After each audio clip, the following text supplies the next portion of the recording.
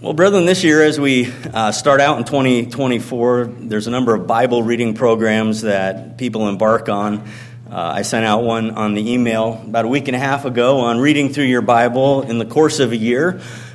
This one starts from Genesis and goes straight through to Revelation. Darla's on one that starts in Genesis and Matthew and kind of marches forward incrementally that way. But there's different programs, different opportunities to stop and go cover to cover through God's Word. And it's insightful to do that. Actually, this morning, as I was shaving, I had the Bible going on my phone, and I heard something that I guess I'd heard it before or it'd come to mind, but I thought, that's interesting. I'd never noticed that before.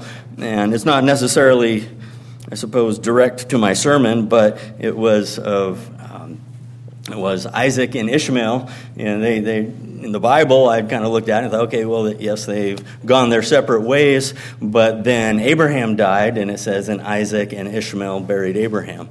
And I thought, well, that's interesting. Just one of those tidbits that had slipped past me in the past, or perhaps I had forgotten.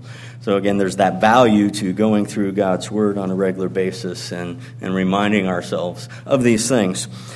So I'd like to encourage you as you go through the Bible once again to watch for and allow yourself to be impressed upon your awareness the unity and the cohesion that exists in God's Word.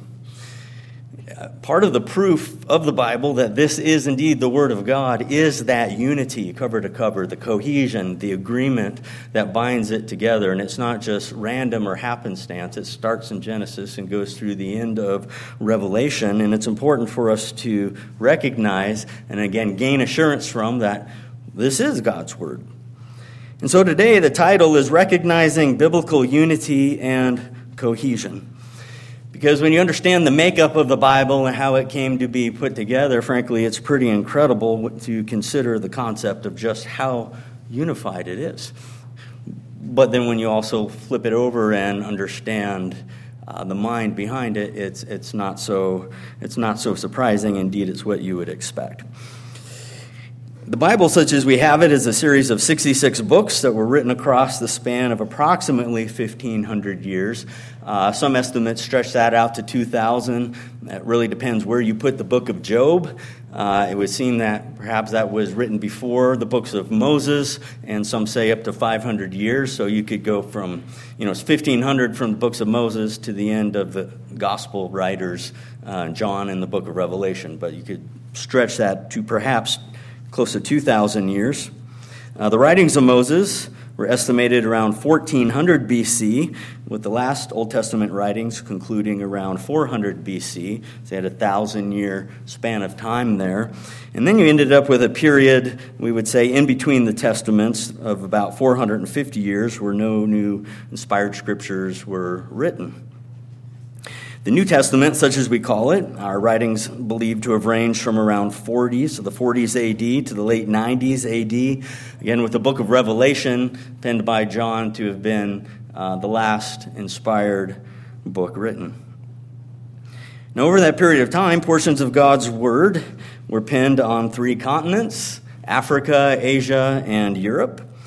There were 40 writers involved, and they came from many different backgrounds. And a good portion of this book were penned by individuals that you would consider perhaps very basic in their education level, perhaps even simple in some cases. Among those unique backgrounds, you had shepherds, you had fishermen. Indeed, a number of Jesus' disciples were fishermen, a number of the 12. Peter, James, and John certainly were. And just by note of reference, Acts chapter 4 and verse 13 says this about Peter and John as they're standing before the council, having been brought in after boldly preaching Jesus in Jerusalem. Acts 4:13 says, "Now when they, the council, saw the boldness of Peter and John and perceived that they were uneducated and untrained men, they marveled, and they realized they had been with Jesus." Right? So these, from their perspective, I suppose these hicks from the backwater fishing village of Galilee. What do they know about this? And yet they're confounding the educational elite of their day with the Word of God. So some were considered uneducated in that way. On the flip side, you also had people like kings, King David, King Solomon, who penned scripture, scholars like Ezra, who was a scribe. You have a priest, who was Ezekiel. You have a military general, who was Joshua. You have a cupbearer of the king of Persia, Nehemiah. You have the tax collector, Matthew, and the doctor, Luke, who in the book of Acts was described by Paul as the beloved physician. So you had some uneducated, some highly educated, who were part of bringing this book together. On top of that, sections of the original Bible text were written in 3 different languages. You had Hebrew, you have Aramaic, and you also have Greek. So it's incredible when you consider this. There's different literary forms used in the Bible, ranging from poetry to parables to prophetic warnings. And so when you consider all the factors to consider in this, the Bible is a pretty incredible book. Again, 1,500 years, these various authors, most didn't live in a time frame where they communicated with one another, different languages, different geographical locations. And it's incredible because this is a unified book. It is unified in intent and purpose and message, and it is cohesive. And that's what I want us to recognize as the next time you're going through the Word of God, whether it's reading it cover to cover or it's topographical studies that you're doing, recognize the unity and the cohesion in the Word of God. It is not a mistake. And in fact, it's something that's very encouraging. When I was a teenager back in the 1980s, there was a new science fiction TV series that came on, ended up running 8 seasons, and I enjoyed that very much once it got going. But in the early years, the first 2 seasons, they had troubles really getting off the ground. There were writer turnovers constantly through this show, and it came around the mid part of the first season. There was a writer strike in Hollywood, such as took place recently, and yet the show was going on, so they were changing out writers. Every 2 to 3 episodes, the writing team left and a new writing team came in, and they would then try to bring out their vision for the show. And I really liked the series as a whole, but in terms of, to this day, I can hardly go back and watch the first and second seasons because, to me, they were so disjointed. You know, that's where the plot development is supposed to take place. That's where the character development happens and all of these threads that make their way through the series. And it wasn't until they actually got a settled group of writers that they could take that series and actually mature it and develop it and take it on. So it's just an interesting concept to consider because man on their own in many ways just bring a handful of people together, and there can be challenges in coming up with unity and cohesion of thought. What about the Bible? What are the odds, again, that these 40 men of diverse backgrounds and educational opportunities spread across 1,500 years, 3 continents, 3 languages, would sit down in their own time and place and write a portion of this book that flows so smoothly and joins so beautifully with the rest of what's written? You know, it's not like the final trilogy of the Star Wars movie where you bring in a new writer for each of them and maybe I shouldn't have. You can X that out if you want, Jason, after. To me, it was a disaster, right? Everybody had their own ideas. And it's like, what happened? Okay, this, though, is across the pages of history. Unity is maintained. And what's the chances of that happening? Well, humanly, none. Right? Humanly, none. Several years ago, there was a ministerial training program that was posted online for the ministry called Labor in the Word, and I enjoyed going through that very much, and some of my favorite parts of that series were the Unity of the Bible classes presented by Dr. Ward. I mean, I literally got writer's cramp in my hand trying to take notes to keep up with what he presented so well. Today I'm going to share with some of you the notes, at least a portion of those notes from his class on the unity of the Bible, and it's my hope that we'll see and appreciate the manner in which this book, with all its threads and concepts, are bound together into a beautiful tapestry that, each small thread woven through, but together they form a picture of what it is that God wants us to see and understand. So let's start by considering the unity and the cohesion, why it exists. I want to answer that from two perspectives today. Number one is, why is the Bible unified? And number two will be, how is the Bible unified? And it's my hope this will be encouraging to you in your studies. So first, why is the Bible unified?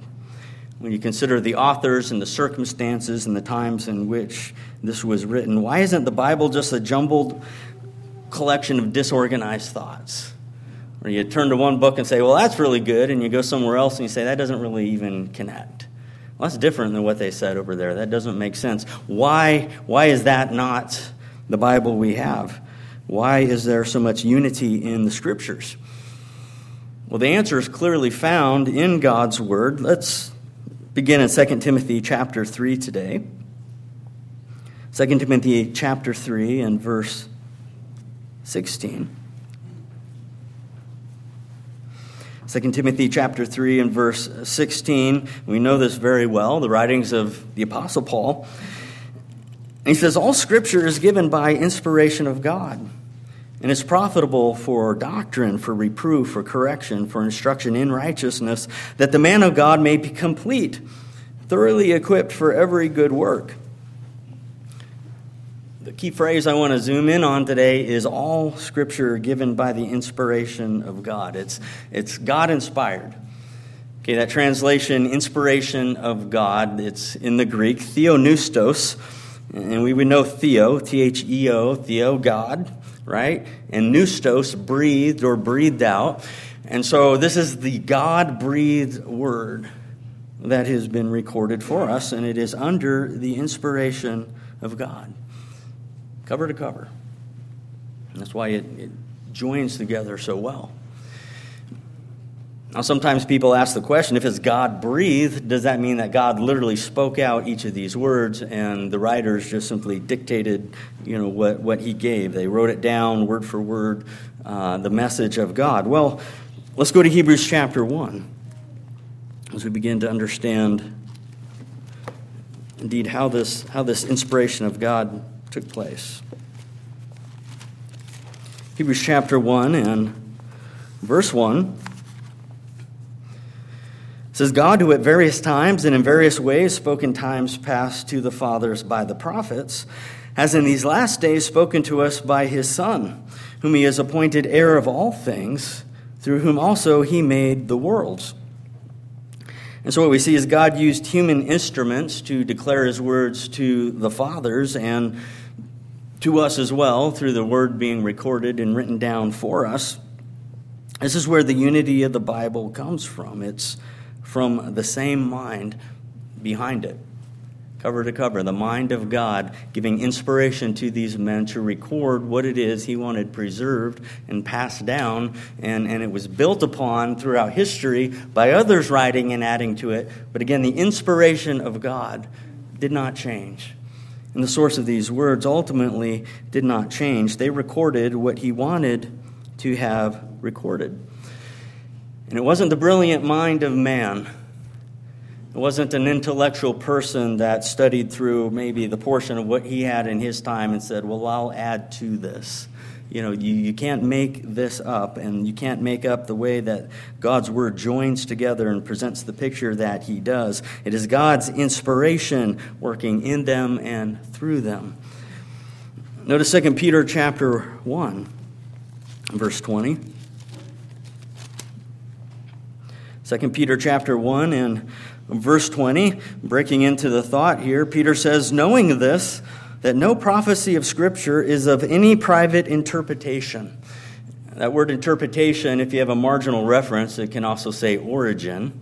Okay, no prophecy came of any private origin. A man didn't make this up on his own.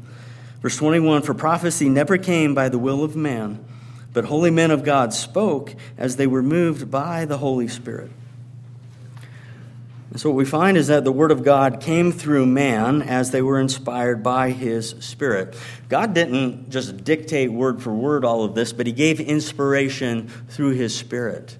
And these individuals then recorded what it was that God wanted them to record. Now, there are places in the Bible as well of direct revelation, and those are clearly designated. Places that begin with wording such as, "The word of the Lord came to me saying," and then the prophet follows up with directly what the word of God was, or "Thus says the Lord."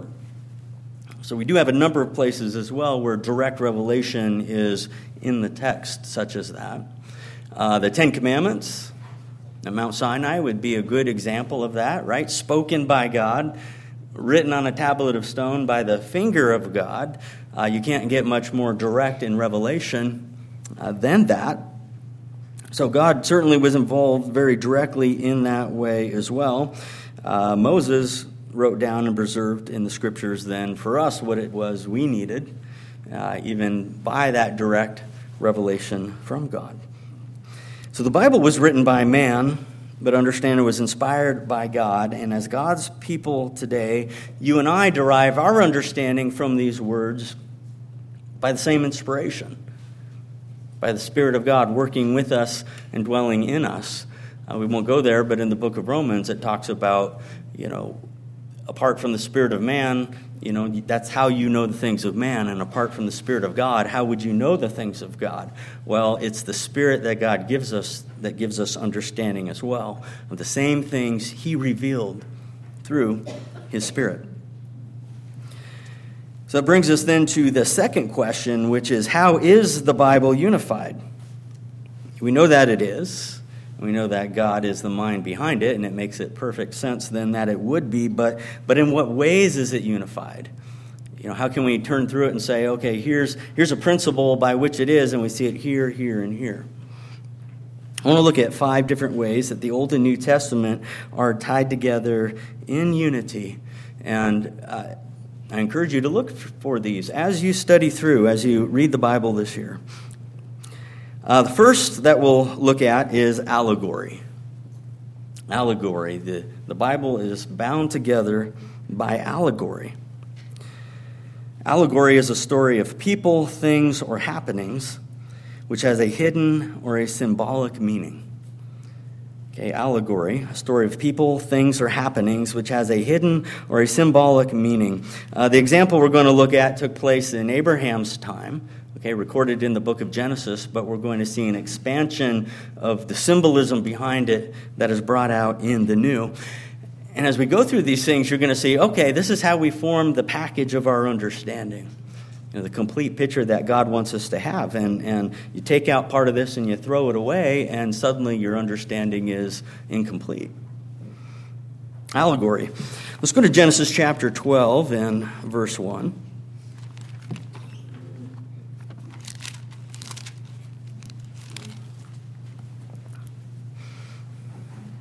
Genesis chapter 12 and verse 1, again, an event in Abraham's time, but the revealed symbolism largely in the New Testament. Genesis chapter 12 and verse 1, "Now the Lord said to Abram, 'Get out of your country, from your family, and from your father's house, to a land that I will show you.' He says, 'I will make you a great nation, and I will bless you, and make your name great, and you shall be a blessing. I will bless those who bless you. I will curse him who curses you. And in you all the families of the earth shall be blessed.'" Here we have a promise from God towards Abram in the make of him a great nation. And ultimately, as we understand this promise, to bring the Messiah out from his descendants, this individual that would be a blessing to the world. And we know the story, right? Abraham and Sarah. This was going to happen through the heir that would come and then the lineage down the line from him. But you see, Abraham and Sarah couldn't have children. They tried to bring about an heir then in their own way. Right? Sarah said, "Take my handmaiden Hagar and produce offspring, produce an heir through her." And as a result of that union, Ishmael was born, but he was not the seed of promise. God said, "Okay, you've done this, but this isn't him. And this isn't what I have intended for you, Abraham. God did eventually bless Abraham and Sarah with a son, Isaac, who would be the heir, through whom the great nation would come about, and through whom then the Messiah would be born. So this is the record of events in the Old Testament. But understand there's a fuller symbolism. There's greater symbolism and meaning that is brought out and expressed in the New Testament. And when you put those together, it helps to give us to a complete picture of what it is God wants us to understand. Let's go to Galatians chapter 4. Galatians 4, verse 22. We'll look here at a New Testament allegory. Galatians chapter 4 and verse 22. It says, "For it is written that Abraham had two sons, the one by a bondwoman and the other by a free woman. But he who was of the bondwoman was born according to the flesh, and he of the free woman through promise." So we understand that Ishmael was born according to the flesh, which means, you know what, they tried to bring about an heir on their own, and he was born according to the flesh, not according to faith. Okay? He was born according to the flesh. Abraham and Sarah tried to handle this, whereas though Isaac was a son of promise, it was the promise of God, and Abraham is like, well, you know, a guy of my age, and Sarah is thinking, a lady of my age, are we truly going to have this? Well, this is a matter of faith, but God had promised. So Isaac was born of faith, and he was the son that would not come by human strength or devising, but only by faith that God would fulfill what he promised. So if we go on to verse 23, then we kind of now begin to delve into what's the symbolism of this that God would have us understand. Verse 23 again, it says, "But he who was of the bondwoman was born according to the flesh, he of the free woman born through promise, which things are symbolic. For these are the two covenants, the one from Mount Sinai, which gives birth to bondage, which is Hagar." Okay, so he's saying Hagar, the bondwoman, represented the old covenant, represented Mount Sinai, the covenant of works, covenant of physical works, the covenant of sacrifice, fleshly ordinances tied to that covenant. And he says that's Hagar. Then the bondwoman, verse 24, again, which things are symbolic. The two covenants, one is Mount Sinai, which gives birth to bondage, which is Hagar. For this Hagar is Mount Sinai in Arabia and corresponds to Jerusalem, which now is in bondage with her children.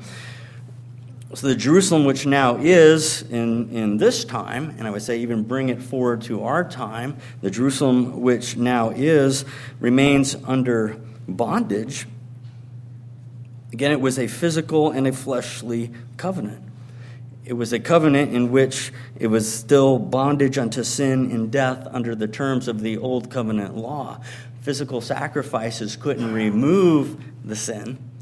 You know, it could make you ceremonially clean before God, but if you sinned on Monday, no perfect living Tuesday, Wednesday, Thursday, Friday could remove that. It's the blood of Jesus Christ under the new covenant, such as we understand. So the equation here is the bondwoman in bondage, Mount Sinai, the Jerusalem of the time, is still in bondage in this way today, but we come forward then to the free woman, verse 26.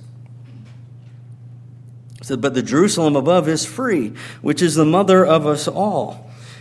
So just as Hagar symbolized the old covenant corresponding, again, to the fleshly covenant, the Jerusalem in bondage, Sarah symbolized the new covenant corresponding to the Jerusalem above, which is, as we learn from other places, the church. Under the new covenant, under the sacrifice of Jesus Christ, set free from sin and death. It is the covenant through faith. And it brings together then the concept of being children of Abraham through faith. That this wasn't just a physical lineage now. This is going to be a nation of sons of Abraham by faith, not simply by the flesh. Galatians chapter 3 and verse 26. Again, you have the old I don't like those terms, but for sake of conversation, you have the Old Testament account, and now you have the New Testament symbolism and the understanding of the fulfillment. Galatians chapter 3 and verse 26. For you all are all sons of God through faith in Christ Jesus. He says, for as many of you as were baptized into Christ have put on Christ. There is neither Jew nor Greek, there is neither slave nor free, there is neither male nor female, for you are all one in Christ Jesus. And if you are Christ, then you are Abraham's seed and heirs according to the promise. And so you see how this particular allegory ties the Old and the New Testament together in unity. There was the child from the bondwoman and the child of promise of faith. And if you respond to God, come under the sacrifice of Jesus Christ in faith, you are heirs according to the promise and the children of Abraham. And as Paul said, these things are symbolic of what literally happened. This is just one example. There's many allegories in the Bible that you can look at that tie this word together. Many other scriptures that you could go through along the way. I'm just trying to pick up the end points for us to consider. But watch for these things as you study God's word this next year.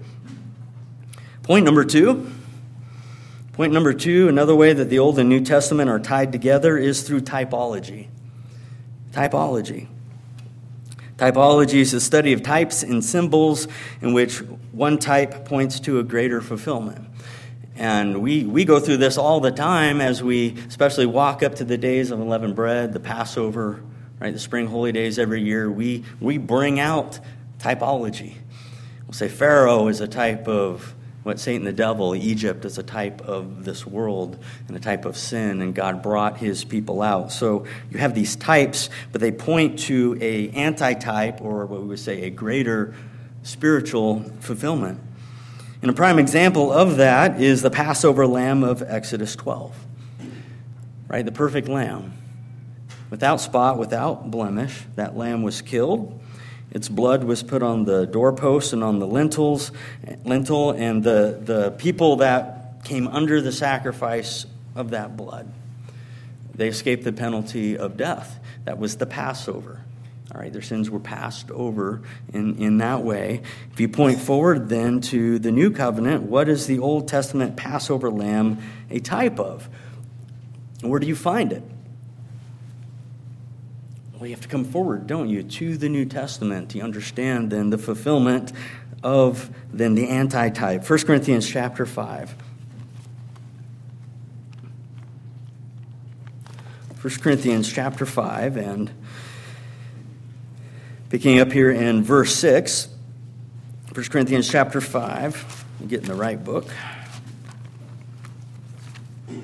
Verse 6. The Apostle Paul writing. He says, for your glorying is not good. Do you not know that a little leaven leavens the whole lump? You know, there's other typology you could go into there of leavening, representing sin and puffing up unto pride.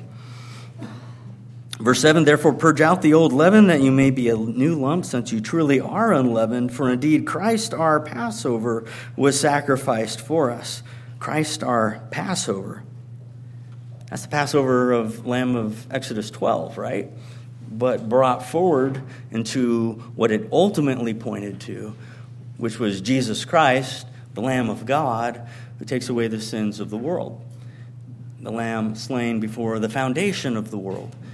There's verse after verse after verse you can go to see the fulfillment of the type, but the type pointed forward, and you can actually string a thread in this tapestry and weave it all the way through from the prophecies of the old to fulfillment in the new, and frankly, it has not stopped because of what God yet still intends to do.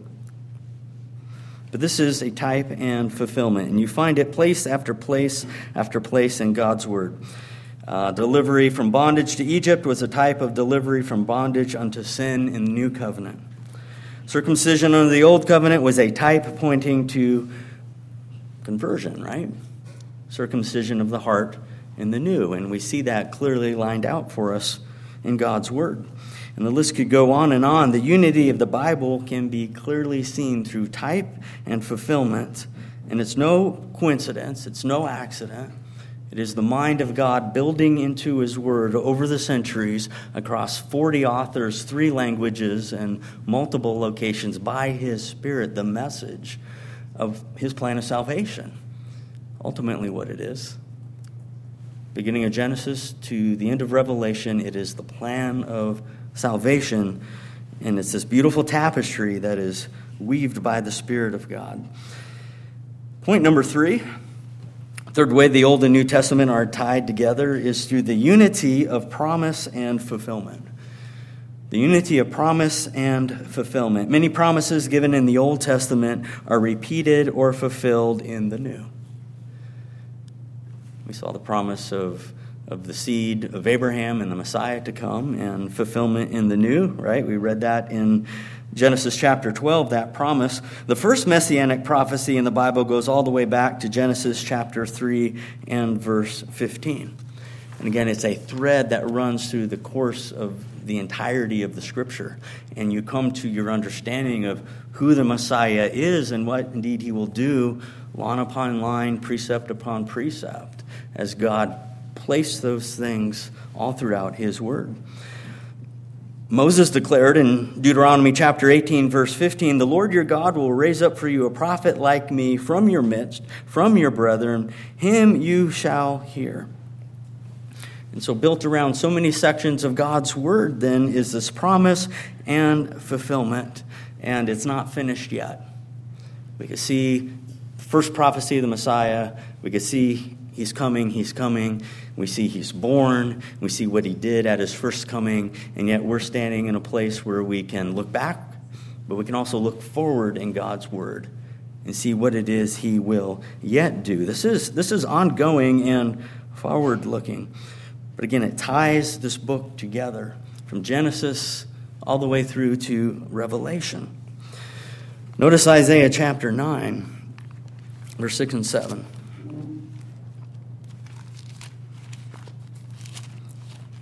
Sometimes people say, well, how do you know the Bible is true? How do we know we have the right books in the Bible? There's a number of different proofs you can go through, but one, to me, a primary proof is the unity and the cohesion of the Scriptures. They are fit together perfectly to form the picture God has given.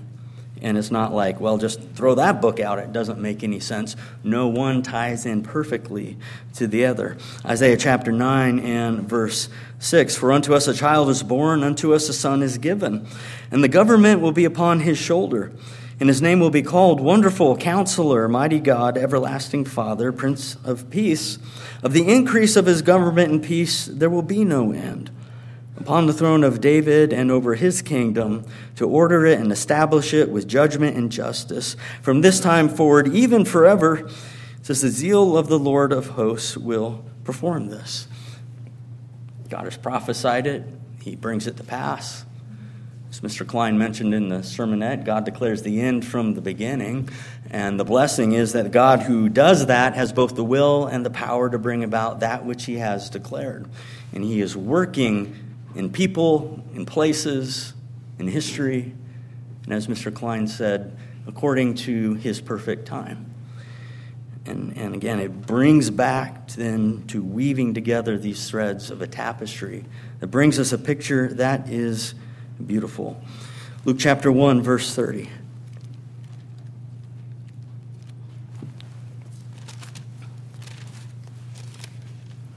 Luke chapter 1, verse 30, we saw the Isaiah 6 prophecy. Let's pinpoint it in the New Testament. Luke chapter 1 and verse 30. Then the angel said to her, this is Gabriel, who's appeared to Mary and told her she'll be actually carrying the Son of God. Luke chapter 1, verse 30, then the angel said to her, "Do not be afraid, Mary, for you have found favor with God, and behold, you will conceive in your womb and bring forth a son, and shall call his name Jesus." Verse 32, "He will be great and will be called the Son of the Highest, and the Lord God will give him the throne of his father David, and he will reign over the house of Jacob forever, and of his kingdom there will be no end." Promise and fulfillment is a means by which the Old Testament and New Testament are bound together in unity, in cohesion, and indeed gives assurance that this is the Word of God. Point number 4 is thematic unity. Thematic unity. This is the unity of ideas, of themes. Some themes that began in the Old Testament run all the way through the Word of God throughout the New Testament. Genesis to Revelation. One of Dr. Ward's favorites, which he preaches on often if you've listened to him, is judgment, mercy, and faith. And he's actually given a whole sermon series on judgment, mercy, and faith. I just want to touch briefly on the concept. Micah chapter 6, verse 6. A theme that we can see started in the Old Testament, brought forward into the New. Micah chapter 6 and verse 6 says, "With what shall I come before the Lord and bow myself before the high God? Shall I come before him with burnt offerings, with calves a year old? Will the Lord be pleased with thousands of rams, 10,000s of rivers of oil? Shall I give my firstborn for my transgression, the fruit of my body for the sin of my soul?" The question is, how great of a sacrifice to cover my great sin? And would he be pleased with greater and greater sacrifices? What if I could give 10,000 bulls, right? Isn't that what would please God? Well, the answer, verse 8, "He has shown you, O man, what is good. And what does the Lord require of you? But to do justly, to love mercy, and to walk humbly with your God." This is what God truly desires more than sacrifice. He desires the sacrifice of our heart and our self given over to him. But here we have this concept introduced as something that God desires. And if we go forward to the New Testament, we see it expressed more clearly by Jesus Christ. Matthew chapter 23, verse 23. Because again, there's times you might just have a standalone statement in the Old Testament and it's not brought back into view again. Now, justice, mercy, and faith actually are a thread of theme running all throughout that, but in terms of being brought out by actual terminology, it resurfaces here directly in the New Testament. Matthew chapter 23 and verse 23. "Woe to you, scribes and Pharisees, hypocrites," this is Jesus speaking, "for you pay tithe of mint, anise, and cumin, but you have neither neglected the weightier matters of the law, justice, mercy, and faith. These you ought to have done without leaving the others undone." The point is, keep the law, right? God gave that, and it's not done away. Do what you know you must do, but that's actually not the exact point. The point is the obedience from the heart and the change of character and the judgment, mercy, and faith. You live those, you will be living the righteous truth of God. Verse 24, he says, "Blind guides who strain out a gnat and swallow a camel. Woe to you, scribes and Pharisees, hypocrites, for you cleanse the outside of the cup and dish, but inside they are full of extortion and self-indulgence. Blind Pharisee, first cleanse the outside of the cup, that the outside of them may be clean also. Woe to you, scribes and Pharisees, hypocrites, you are like whitewashed tombs, which indeed appear beautiful outwardly, but inside are full of dead men's bones and all uncleanness. Even so, you also outwardly appear righteous to men, but inside are full of hypocrisy and lawlessness." Again, thematic unity takes themes that are introduced in the Old Testament and brings them forward with greater expansion and depth and understanding. And you find it time and time again, and it binds the Word of God together. The Bible is full of themes running from Genesis to the book of Revelation. Consider, if you're starting a Bible reading program in Genesis, you've already seen the snapshot, right, of introduction. Consider the creation of the heavens and the earth in the beginning of Genesis.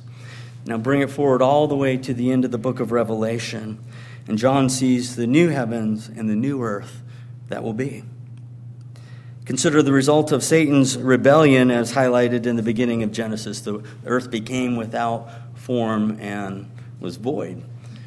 Bring it forward to the end of Revelation, the result of Satan's rebellion, right? His final rebellion after the millennium, and the result of that, once again.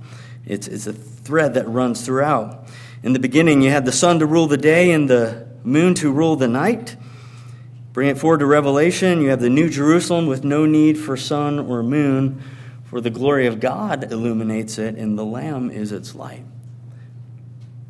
And between point A and point Z, right, you have this thread that weaves all the way through that tapestry, through each and every book. From darkness to light. I gave a sermon on that one time, and you really touch all the way through the Word of God. The tree of life in the Garden of Eden. Very beginning, once again, the tree of life. And access denied by sin. Bring it forward to the end of the book of Revelation, the tree of life in the midst of the paradise of God. And access granted through righteousness, through the forgiving of sin. And ultimately, we're talking about salvation, which is the overall theme of the Bible, beginning to end. And so these are just a few examples of themes in God's Word, and it's not limited to Genesis and Revelation, as I said. It's that thread that's woven all throughout the entirety of God's Word, and it binds the Word of God together. Point number five, progressive revelation. Progressive revelation. Some themes in the Old Testament continue to be revealed with deepening detail and understanding in the New. So we have a revelation given, but that's not the whole story.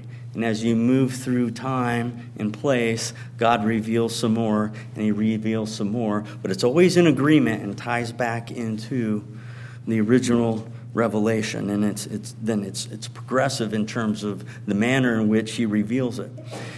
I'll just say this about the term progressive revelation, and it's a term, okay? It's just a term to describe something. Many religions have taken that concept, though, and brought it forward to, our prophet has said this, thus nullifying what the Bible says, and it's claimed to be progressive revelation. We understand the counterfeit here, but truly as it takes place in God's Word, It's revelation that continues with deepening detail and understanding. So an example of that would be, how will Israel become the sons of God? How would that physical nation of Israel come to be called the sons of God? Hosea chapter 1 tells us a story of Hosea. Let's go there. Hosea chapter 1.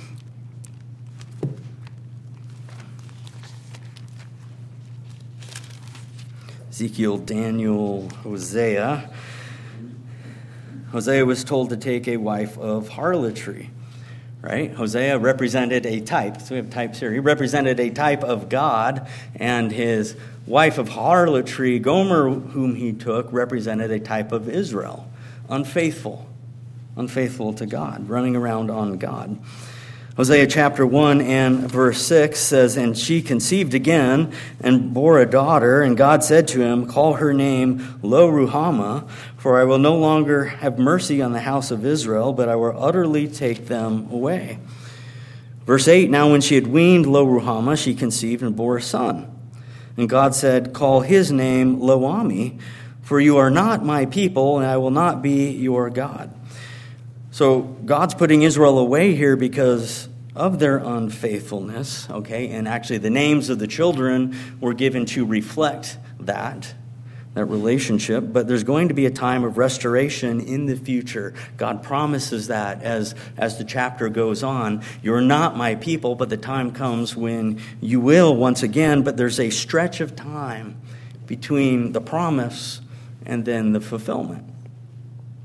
Verse 10 says, "Yet the number of the children of Israel shall be as the sand of the sea, which cannot be measured or numbered. And it shall come to pass in the place where it was said to them, You are not my people, there it shall be said to them, You are the sons of the living God." So this is a promise that is yet in the future on a national scale for Israel. But future from this point, restoration will take place, but we need to understand, brethren, how this process actually has already started and how it will be fulfilled. Again, it's the declaration, those who were called not my people, it said, you will be the sons of the living God. How does that take place? Where do we find that take place? Well, we have to come to the New Testament, don't we? Let's go to the book of Romans. Romans chapter 9, verse 6. Romans chapter 9, verse 6. I'll just throw it out as a question. Give me the answer. How do you go from being not my people in God's perspective to being the sons of the living God, to be a child of God? What's the process? How does that happen? Repentance. Okay. Conversion, right? All right, so repentance, it's baptism, laying on of hands, receiving the Holy Spirit through the process of conversion. And how do we even know that? You have to come here to discover the answer of what God has prophesied in Hosea that he will do. Romans chapter 9, it begins with some words from Paul, his heavy-heartedness about Israel, that the gospel has gone out, and by and large they have not responded. And in Romans 9, verse 6, it says, but it is not that the word of God has taken no effect, for they are not all Israel who are of Israel. So what's he saying? They're not of all Israel who are of Israel. Well, he's saying the fact that the Israel of God, the spiritual Israel, is going to be made up partly of Israelite descendants, those of the actual nation of Israel, and partly of those who are not, as the Bible would call them Gentiles, those of the nations. Verse 7, verse 7, please. Not all children. Are they not all children because they are the seed of Abraham? But in Isaac your seed shall be called. So the seed was going to be called in Isaac because Isaac was not the son according to the flesh. He was the son according to the faith and promise. So the Israel of God, that nation that God is building that will be called the sons of the living God, are sons according to faith and promise, not even necessarily direct birth by lineage. And that's how they can, not all are of Israel who are called Israel, but they are all of Israel by faith. Verse 24, let's drop down. Romans 9, verse 24. It says, even us whom he called, not of the Jews only, but also of the Gentiles, as he says also in Hosea, I will call them my people who are not my people, and call her beloved who is not beloved. And it shall come to pass in the place where it was said to them, you are not my people, they shall be called the sons of the living God. So here we have Paul expressing the fulfillment of what Hosea was prophesying. And he's saying, at least in portion, it's the Gentiles actually that have been grafted in, that have responded according to faith, have become part of God's people too by the receiving of the Holy Spirit. So it was prophesied in Hosea, but more details revealing the fulfillment brought forward into the New Testament. And of course, we understand when we put in the other scriptures together that ultimately Israel as a nation will be gathered, settled back into their land following the return of Jesus Christ. God will put his spirit in them, and those who are not my people will be called the sons of the living God. But it starts with the church today and the process of conversion that will ultimately go out to the whole world. Peter carries on with this same theme in 1 Peter chapter 2. Let's go there next. 1 Peter chapter 2 and verse 9.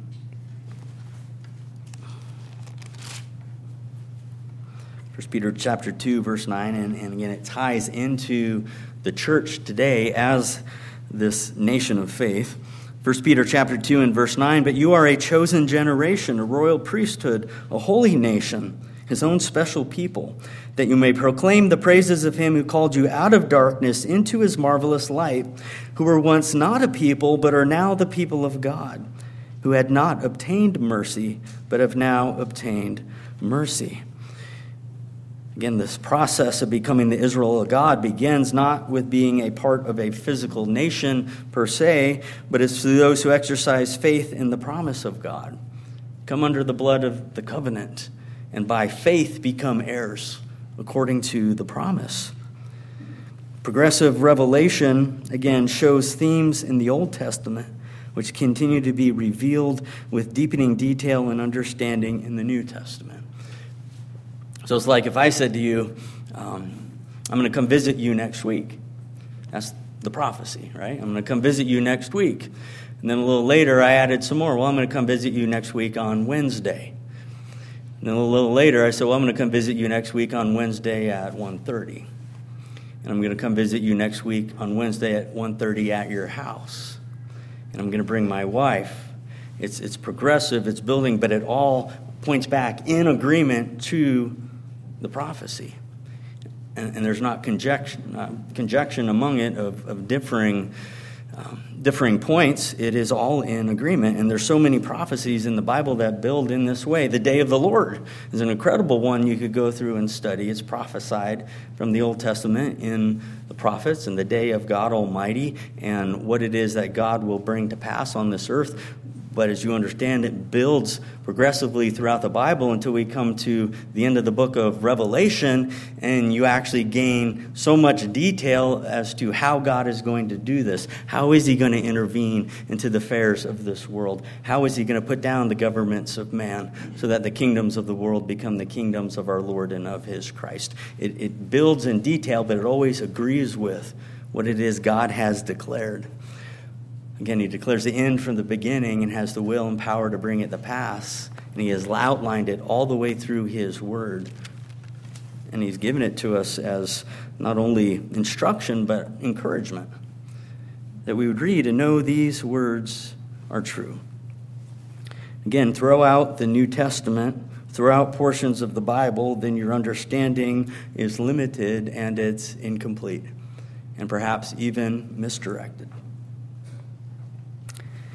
Progressive revelation binds the Word of God together in unity. So, in conclusion, let me remind us of our five points of unity and cohesion. Number 1 was allegory.